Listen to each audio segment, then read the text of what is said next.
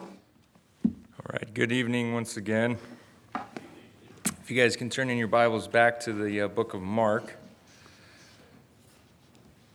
and we will continue this morning, or continue where we left off this morning.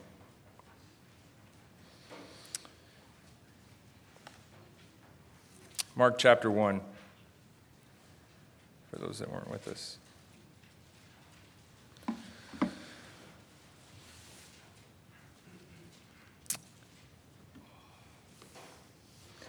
This morning, as we opened up, we were reminded of the angle or the aspect that Mark takes as he looks at the Savior. He looks at the Savior through the eyes of a servant, and keep in mind that this letter would have been written more to a crowd of a Gentile descent, the Romans, and things of that nature, as we looked at this morning. And that being said, it's absent of a lot of things. There's no genealogy mentioned, as we've talked about this morning. But the one thing that it brings out, and the one thing that Mark stresses through this gospel, is the qualifications of Christ as the perfect servant.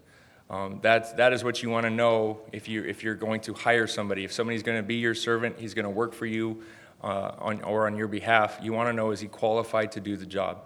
And here, time and time again, we see the qualifications of our Savior, the fact that he's qualified.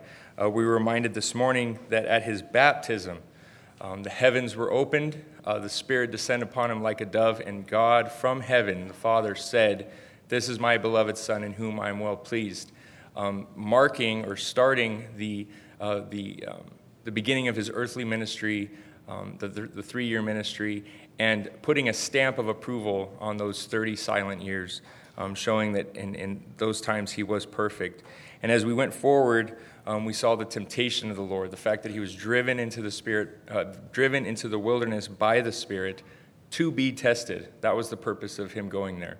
And he came out perfect, again, qualified. And then finally, he began his earthly ministry preaching the gospel and calling for the nation and for the towns to repent. This area of Galilee and everywhere he went, he preached this message of repentance. Turn to God from your sin. Repent and believe, to put your faith and trust in Jesus Christ and what he did for them, or was going to do for them on the cross. And so what we did is we opened up this idea of discipleship, and I'd like to look at it a little bit further this evening. And so just for the sake of context, we'll jump back to verse 16. It says, "And as he walked by the Sea of Galilee, he saw Simon and Andrew his brother casting a net into the sea, for they were fishermen. Then Jesus said to them, 'Follow me, and I will make you become fishers of men.'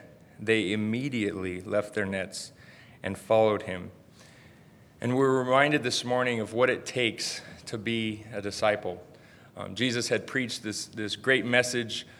He had preached the gospel of repentance, and he gave a call to everyone. But right after that call was another call, a call to discipleship, a call to be a follower of Jesus Christ. And what did that entail?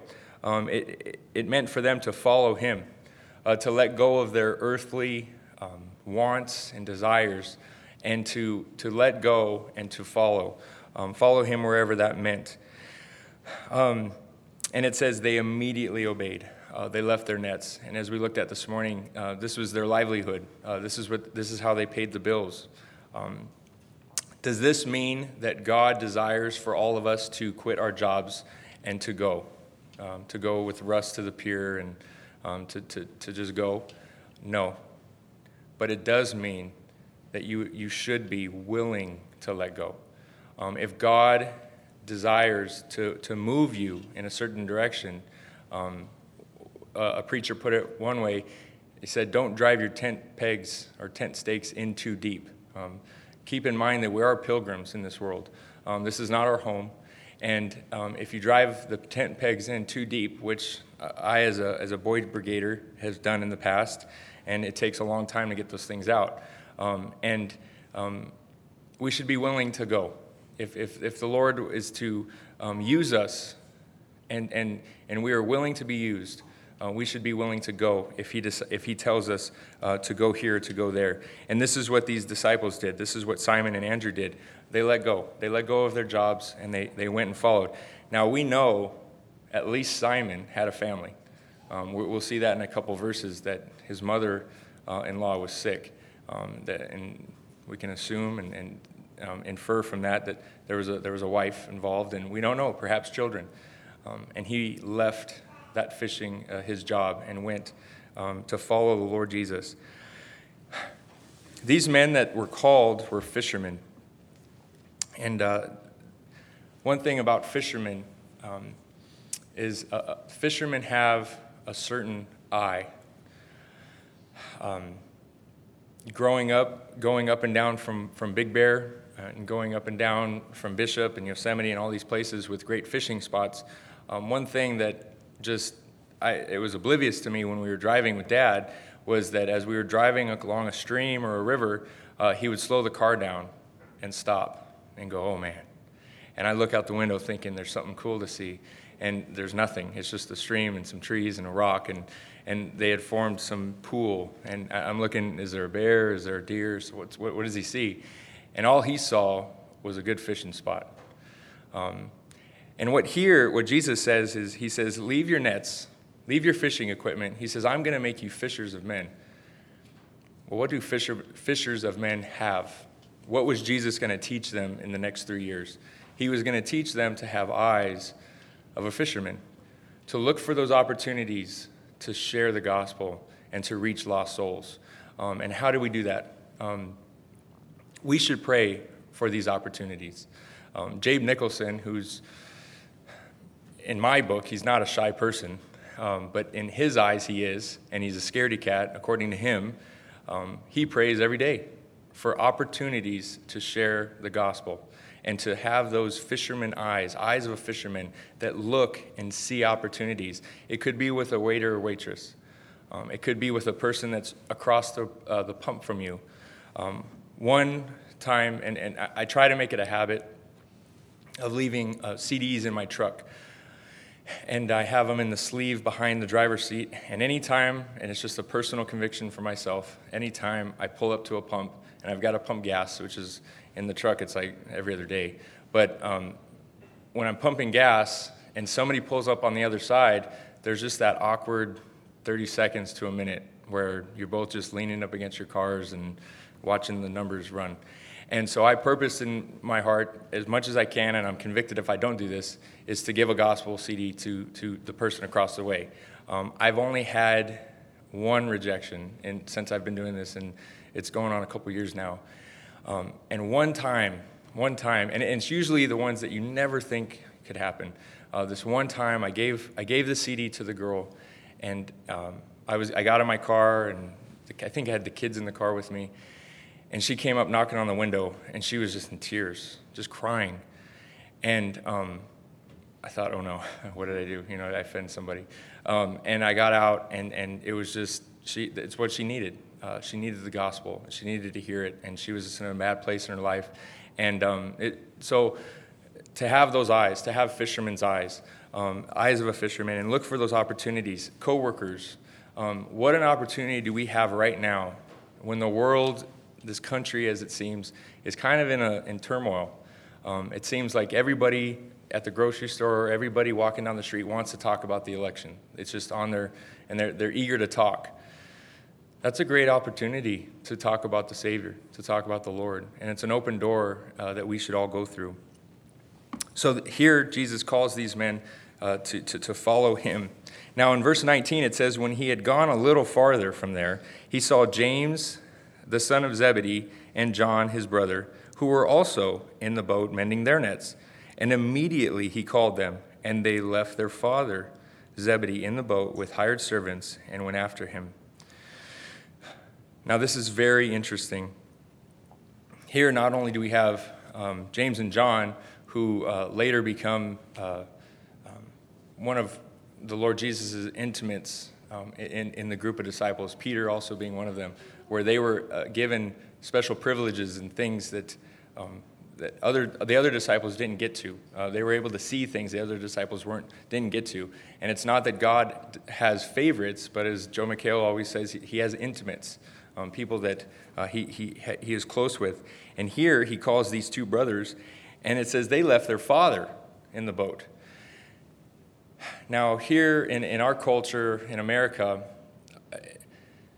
and I speak for my culture, we don't, as far as the elderly, we have nice facilities and homes and things like that.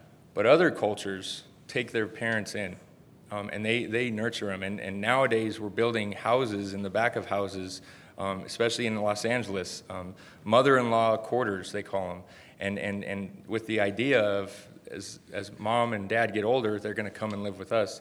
And this was the same in this culture as well, to take care of your parents. That was a huge responsibility for the children. And here we see James and John leaving their father on the boat with the hired hands and forsaking. Not only did they leave their jobs, but they left their father, their family. And what that reminded me of is in Luke, and if you want to turn there, Luke chapter 14, Jesus lays out some guidelines if we want to be followers or to be disciples of the Lord Jesus. And he also says there's things that you have to do in order to do so. In Luke chapter 14, in verse 26, it says, "If anyone comes to me and does not hate his father and mother, wife and children, brothers and sisters, yes, and his own life also, he cannot be my disciple. And whoever does not bear his cross and come after me cannot be my disciple." These are strong words. These are words that are hard to hear, and even harder to do. We love our families. We love our parents. We love our wives. We love our children. What is Jesus saying here? Jesus is saying that compared to your relationship with your family versus your love and relationship with me, it should seem as though you hate them because you love me so much. That's the compare. That's the contrast. That you love me so much, that you desire to be a follower of me so much that in comparison, you hate your family. Now we're not in the beginning of the book of Mark, the book of Matthew. Jesus on the Sermon on the Mount says what we're supposed to do. We're supposed to love our neighbors, love ourselves, love our families, love everybody. But here he says hate. Well, what does that mean? It's that comparison. And he says not only if you don't do this, he says you can't be my disciple. He says you won't be my disciple unless you do these things. What do we see? This is what we see in the life of James and John. That, yes, they love their father. There's no question. They love their father. But they were willing to leave him and to follow the Lord Jesus. And that is a true call of discipleship. Again, like we said this morning, Bill McDonald wrote a very powerful book, and in it are some very strong words, and it's basically just a commentary of the Bible. And he says some very strong things, and even he confesses that it's hard to do these things. And in here, we see that these men not only left their careers, very hard to do, but they left their family, they left their father, and they left him to follow the Lord Jesus. And it's a willingness to let go of these things, and to be a disciple, to be a sold-out Christ follower, and that's what that looks like.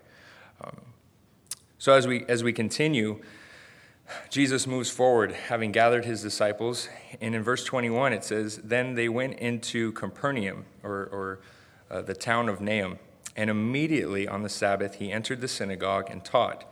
And they were astonished at his teaching, for he taught them as one having authority, and not as the scribes." So as Jesus goes along his earthly ministry, and if you look in the book of Mark, there's several different arenas where Jesus is teaching. Sometimes it's by a seashore. Sometimes it's on a mountain. Sometimes it's in a synagogue or a temple. And there's various places where Jesus teaches. And in here, he goes, on the Sabbath, he goes straight into the synagogue. and he teaches, and the people are astonished at his teaching. They're amazed at the words that are coming from this man. Many believe that it's who is this guy from Nazareth? Isn't he a carpenter's son? How does he know all these things? And it says he taught as one having authority. He was there when the book was written, and he wrote the book. But it says he taught not as the scribes. He taught the Bible, he taught the scriptures the way that they were meant to be taught. He taught with authority. It says in John 7:46, when the Sanhedrin or the religious leaders send the temple guards to go arrest Jesus, and they send him out to go capture him, they come back empty-handed, and the religious leaders say, why didn't you grab him? And he says, no one ever spake like that man. He taught, and people were astonished. And now as we move forward, we get into the first miracle that is mentioned in Mark. And in verse 23, it says, there was a man in their synagogue with an unclean spirit, and he cried out, saying, let us alone. What have we to do with you, Jesus of Nazareth? Did you come to destroy us? I know you are the Holy One of God. It's very interesting that this man, where do we find this man? He wasn't in the town square. He wasn't by the seashore. He wasn't in a cave up in the mountains. Where was this man with an unclean spirit? He was in the synagogue. And I think it's very interesting that the place that this man was found. We don't see that these men brought him to Jesus as they identified him as being demon-possessed and brought him to him. We just see that he was there amongst the religious leaders. Very interesting, I think. So this man with this evil spirit, and the spirit speaks, this demon speaks, and he says, let us alone. What have we to do with you, Jesus of Nazareth? Did you come to destroy us? I know you are the Holy One of God. And in this, we get a glimpse at the demonic nature or demonology, the study of demons, and how they possess these people. Now, this was rampant in this time. We looked even at, if you look at contemporary history books that speak of this time, demonic possession was just rampant in this time, during the Roman time. And this would have struck a chord with the Romans. A Gentile reading this or hearing this, this would have been common news for them. They would have always seen this. In my time at work, growing up in Rancho Cucamonga, coming to Claremont, I didn't really get a lot of exposure to, people under the influence of drugs, people that had severe mental disabilities. And that was what I learned as soon as I got to work, working Hollywood division, and they're everywhere. And watching the effects of drugs on people and watching the effects of various mental disabilities. And throughout this whole time, you could kind of, as soon as you talk to somebody for a couple minutes, you can kind of gauge, nowadays I can kind of gauge as to where they're coming from. Is this guy just high on something, or does he have some sort of chemical imbalance in his body? But that was up until this. I think it was about a year. Within this last year, I responded to a call, and it wasn't my call, but I was just helping out. And it was of a family that was having a problem with their little girl. I mean, this girl was 12 years old, and she couldn't have weighed more than 70 pounds, just a tiny little girl. And what I saw in that girl, I never saw before since I've been on the job. I mean, 10 years isn't that much, but no drug that I've ever seen, no chemical imbalance or mental disability have I ever seen. This girl, from my heart, I believe she was demon-possessed just by the way she was acting, the things she was saying. And it took me back. I've never seen that before.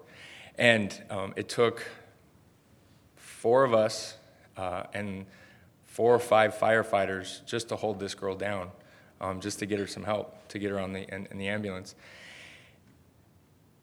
It's out there. Demon possession is out there. It's real.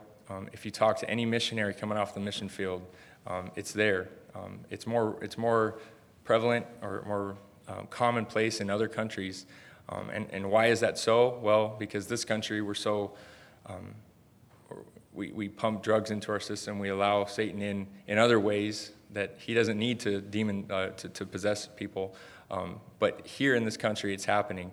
And kids in this country, men and women in this country, are actively pursuing this demonism, the study of demons, and worshiping Satan and things like that. And they're allowing him in. And so this is prevalent, this is real, and this is something that we have to be aware of. And so in this miracle here, we see the demons speak, and we get a little insight into what demons know and what they're able to do. We know that they're able to possess a human.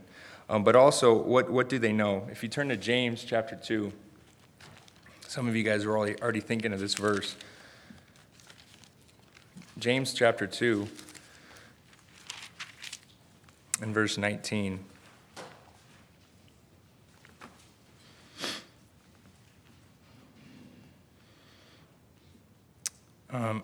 We'll start in verse 18 just for context. But someone will say, "You have faith and I have works. Show me your faith without your works, and I will show you my faith by my works. You believe that there is one God. You do well. Even the demons believe and tremble." The demons not only believe that there is a God, they absolutely know there's a God. They know that he created them. They have been there since before creation, since they were cast out of heaven. Satan does not have any creatorial power. He cannot create things. But Satan is a deceiver, and he's very good at mocking or mimicking things. You think of Jannes and Jambres in Pharaoh's court. Aaron throws down the rod, they throw down their rod, and both turn into snakes. But we see one had more power than the other. In Mark chapter 3, in verse 11,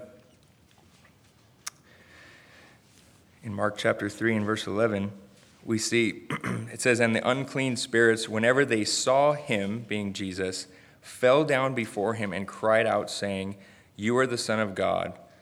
But he sternly warned them that they should not make him known." So the demons know who Jesus is. They know that he is the Son of God. They knew his earthly name, Jesus of Nazareth.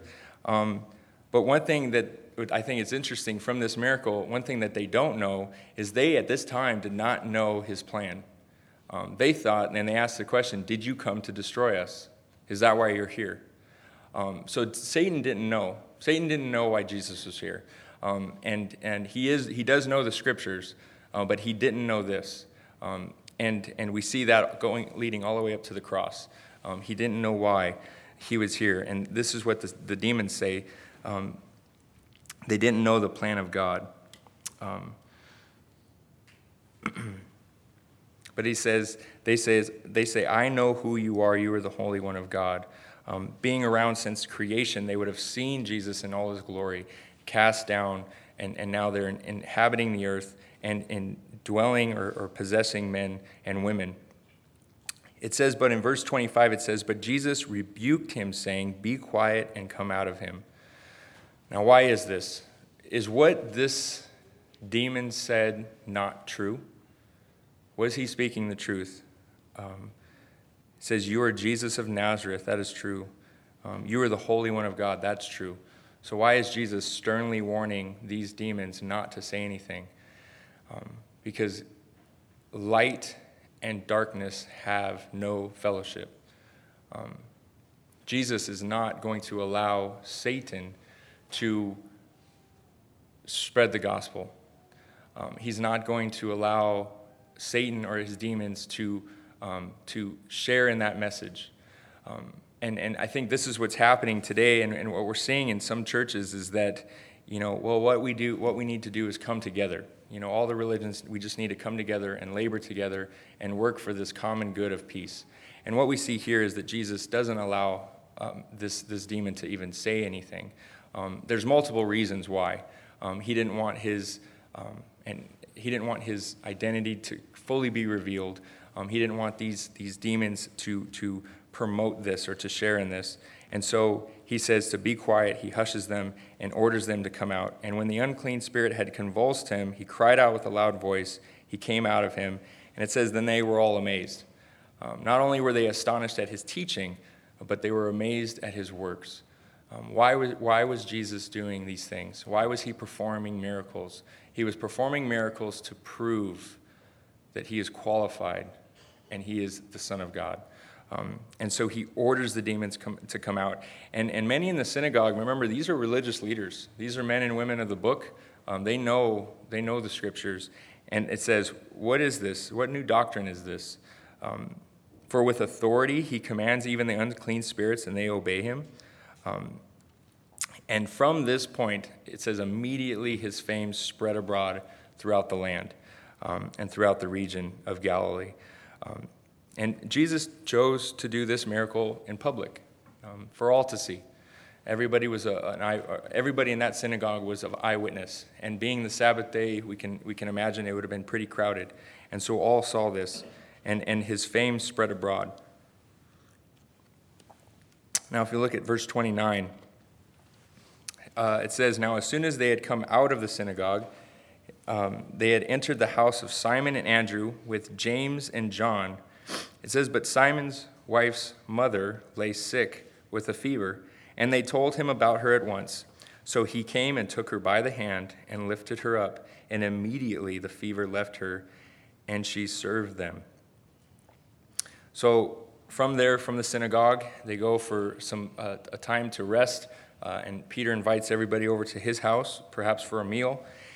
But his wife's mother was sick. And I've been told that this is a better way to refer to your mother-in-law, your wife's mother. Mother-in-law is, I guess, frowned upon. So his wife's mother lay sick with a fever. Now, not being a physician, but doing a little bit of reading, a fever is a very strong indicator that something else is wrong in the body. There's an infection, something's wrong. And in our modern day in medicine culture, we just get in the car and go to the doctors and get medicine and come home. That wasn't the case here. A fever, there were some perhaps holistic things that they could have done, some natural remedies that they could have tried, some oils and things like that. But aside from that, it was just make them comfortable and kind of sweat it out, break that fever. And so here, this is actually a very serious issue. This isn't, like I look at it, kids cutting teeth and, they're running a little bit of a fever. This was a huge issue. And her being the wife's mother, she's upwards in age and perhaps a little weaker and not able to combat these viruses and infections that were out there. So Simon comes in, hears that his mother is sick, and it says, and they told him about her at once. They knew he was the solution to their problem, and he is the solution to ours as well. And so he came and took her by the hand and lifted her up, and immediately the fever left her. Immediately. These are the miracles that are happening. It wasn't that he gave her some medicine and she got better. It says immediately the fever left her. He had the power not only over the evil spirits, but he has the power over disease and illness and infection, and he can call it out and dismiss it from bodies. And what is her reaction? This has struck me since for several years, the reaction of Peter's wife's mother. It says, what does she do as soon as she gets better? It says she serves them. She serves them. It's a heart of service. What's our response the moment we get saved? Or the moment we are blessed or we are given something by God? Is it our heart? Is it in our heart to serve him? This was her knee-jerk reaction. She gets better and she goes to work and she serves them. Saved and then served. And it reminded me of Ephesians 2:10. We often quote Ephesians 2:8 and 9, and we enjoy those verses very much. But Ephesians 2:10 reminds us of something else. It says, "For we are his workmanship, created in Christ Jesus for or unto good works, which God prepared beforehand that we should walk in them." Why were we saved? Why are we here? Why didn't Jesus, at the moment of salvation, as soon as we get saved, pluck us up into heaven and we just disappear? Why did he leave us here? It's to serve him, to spread this gospel, and to worship him. And so this is what this Peter's wife's mother, her name's not even mentioned, but her service is forever immortalized. And now in verse 32, it says, "At evening when the sun had set, they brought to him all who were sick and those who were demon-possessed. And the whole city was gathered together at the door. Then he healed many who were sick with various diseases and cast out many demons. And he did not allow the demons to speak because they knew him." Okay, again, we have that same thing of him silencing demons, not allowing them to display who he was or who he is. So at evening, he's there, he's in this house. He perhaps had been teaching all day long, and now there's a line out the door of just everybody from town. Remember that once this demon was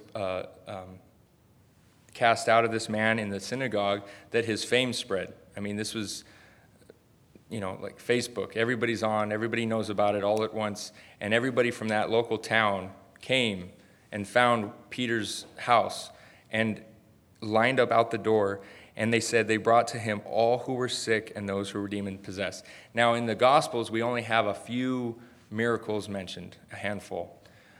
But in the end of John, it says that if everything that Jesus did and said were written down, it says the world couldn't contain the number of scrolls. We only are given a glimpse, a small picture of what Jesus actually did. Perhaps thousands of people that he healed during his time here on earth. And it says those who were demon-possessed, and it says the whole city was gathered together. And you get this idea that he was healing people and casting out demons well into the night, a long, hard day's work. And then we have verse 35. It says, "Now in the morning, having risen a long while before daylight, he went out and departed to a solitary place, and there he prayed." Now, we all in this room have heard countless messages on this verse. We're not going to break any new ground here. But what I want to remind you guys of this evening is that Jesus prayed. Jesus, the Son of God, prayed.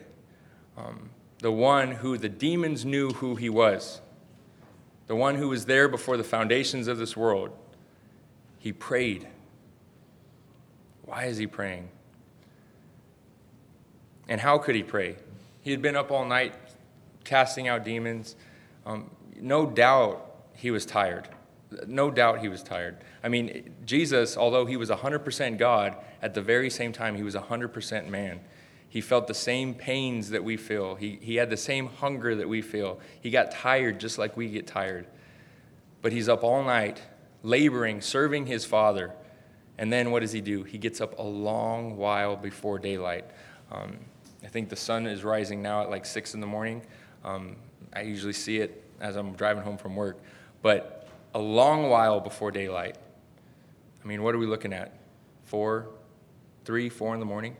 A long while. And it says he departed. So he gets out of the house and he goes and finds a solitary place. And there Jesus prays. So considering prayer, how important is it for us to pray? If the Son of God, the Savior of the world, the one who is part of the Trinity, part of the Godhead, if he prays, how much more important is it for us to pray? How vital is it for us to pray?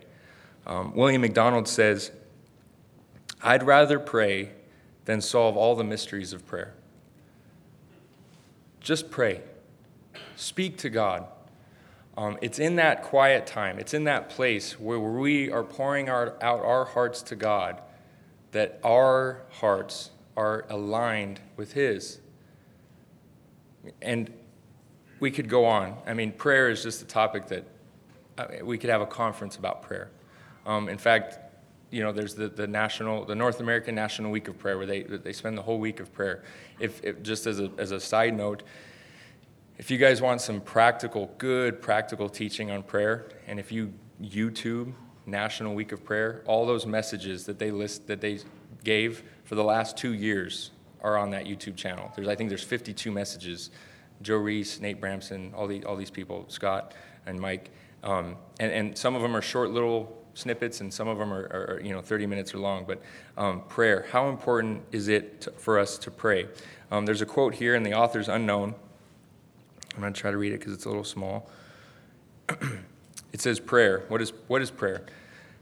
Prayer has divided seas, rolled up flowing rivers, made flinty rocks gush into fountains, quenched flames of fire, muzzled lions, disarmed vipers and poisons, marshaled the stars against the wicked, stopped the course of the moon, arrested the rapid sun in its great race, burst open iron gates, recalled souls from eternity, conquered the strongest devils, commanded legions of angels down from heaven.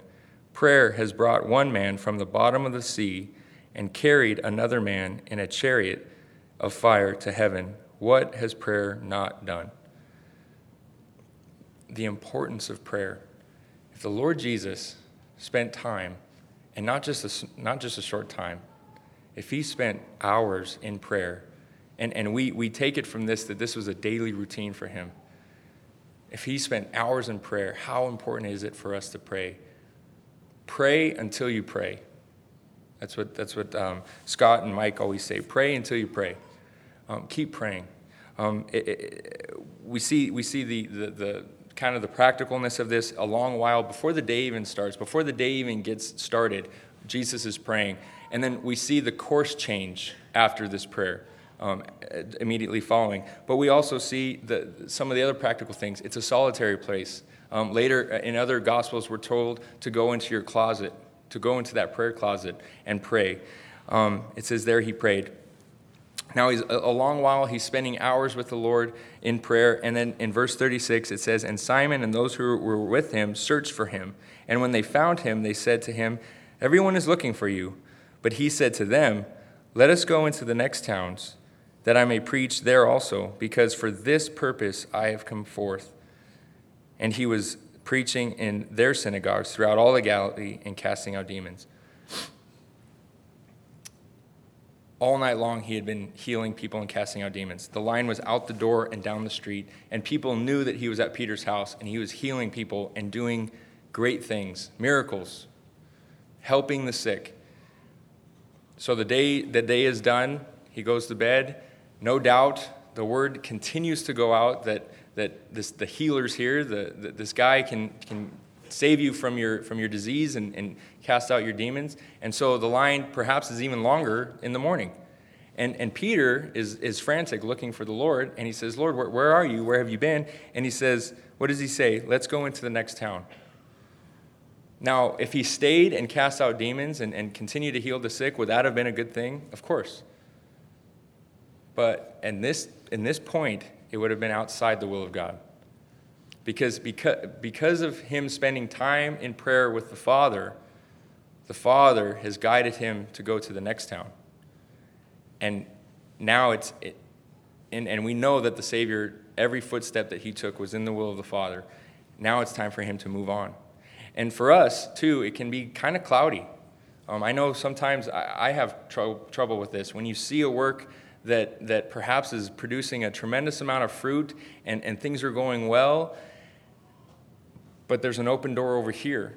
And you feel as if you stay here, well, there's still going to be more fruit here, and no doubt Jesus would have healed more people and more people would have gotten better. But it was outside the will of the Father to stay there. And he was supposed to go to the next town. And it was because of prayer that got him to this point. And how important is it for us as a body, as a group of believers, individually, to spend time in prayer and to get the guidance from the Father as to what we're supposed to do, where we're supposed to go, what open door are we supposed to go through next. And we see this in the life of the apostles. Paul says, my desire is to go there, but the Spirit has hindered me. I can't, but I want to go. And then he eventually goes later. But so it's that prayerful consideration of the ministry.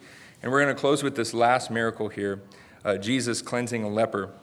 It says, "Now a leper came to him, imploring him, kneeling down to him, and saying to him, If you are willing, you can make me clean." Then Jesus, moved with compassion, stretched out his hand and touched him and said to him, "I am willing, be cleansed." And as soon as he had spoken, immediately the leprosy left him and he was cleansed. So we have this leper. We've had a demon cast out that was mentioned, and we've had sick people that were healed at the doorstep of Simon's house. But here we see the first leper that was healed in the book of Mark. And we know from, and we're all aware of what leprosy was. It was a skin disease that would deteriorate and break down. It was very contagious. And so way back in Leviticus, there is law and rules as to how to deal with those that have that are leprous and what are they to do. Towns would have whole sections outside of the town dedicated for those that were leprous and those that were sick. And if you were a leper, you were to, as people would approach you, you were to yell out, "Unclean, unclean," just to make them aware so that they don't come in contact and get this terrible disease. It was a terrible disease. I would love to stand corrected, but I don't think we see in Scripture anyone that got better from leprosy just on their own.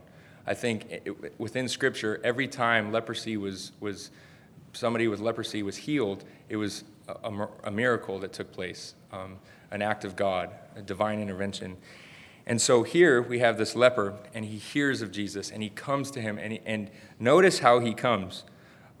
He comes imploring him, begging him, knowing that he is the only way that I'm going to get better.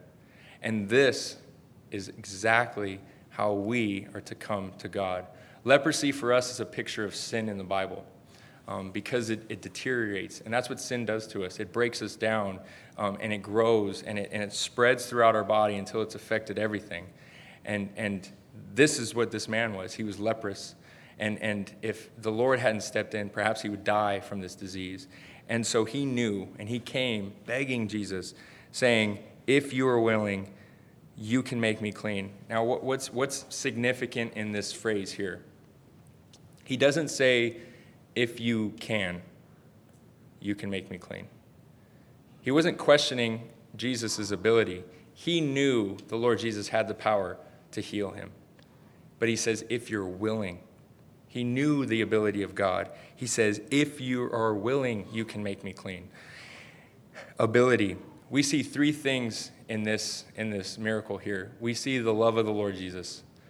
We see his ability, and we see his willingness. He says, "If you are willing, you can make me clean." The ability. In verse 41, it says, "Then Jesus moved with compassion." Moved with compassion, knowing that this man was desperate. I mean, he was at his last, just on his last leg, and he needed the Lord Jesus to save him. Jesus moved with compassion. What does he do? He stretched out his hand and touched him. Now, this should have taken everybody aback. I mean, Peter and James and John and everybody, you do not touch a leprous person. That was, it was against the law.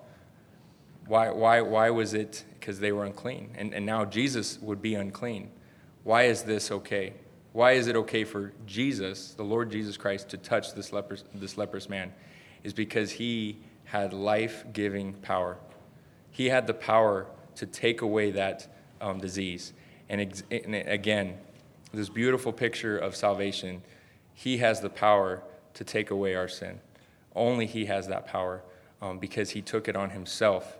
He paid the penalty for our sin on the cross, so that we, as we sing often in the morning, so that we might never judgment know, because he took on that sin. So Jesus, moved with compassion, touched him. We don't know how long this man had leprosy. And keep in mind, lepers were supposed to be outside the town, and nobody was allowed to touch him. So this man, perhaps for years, had gone without the touch of another human being. And who's the first person to touch him? It's the Lord Jesus. And he touches him. Moved with compassion, he touches him. And he says, "I am willing. I am willing. Be cleansed." And that's exactly what he did on the cross. He says, "I am willing to take away your sin. I am willing to take your place." Jesus never sinned. He was perfect, as we remembered this morning. but he was made sin for us. He allowed that sin punishment to be put upon him for in our place. And it says, as soon as he spoke, the leprosy left him and he was cleansed. Again, having that power over these diseases, proving that he is capable and he is able and he is that perfect servant.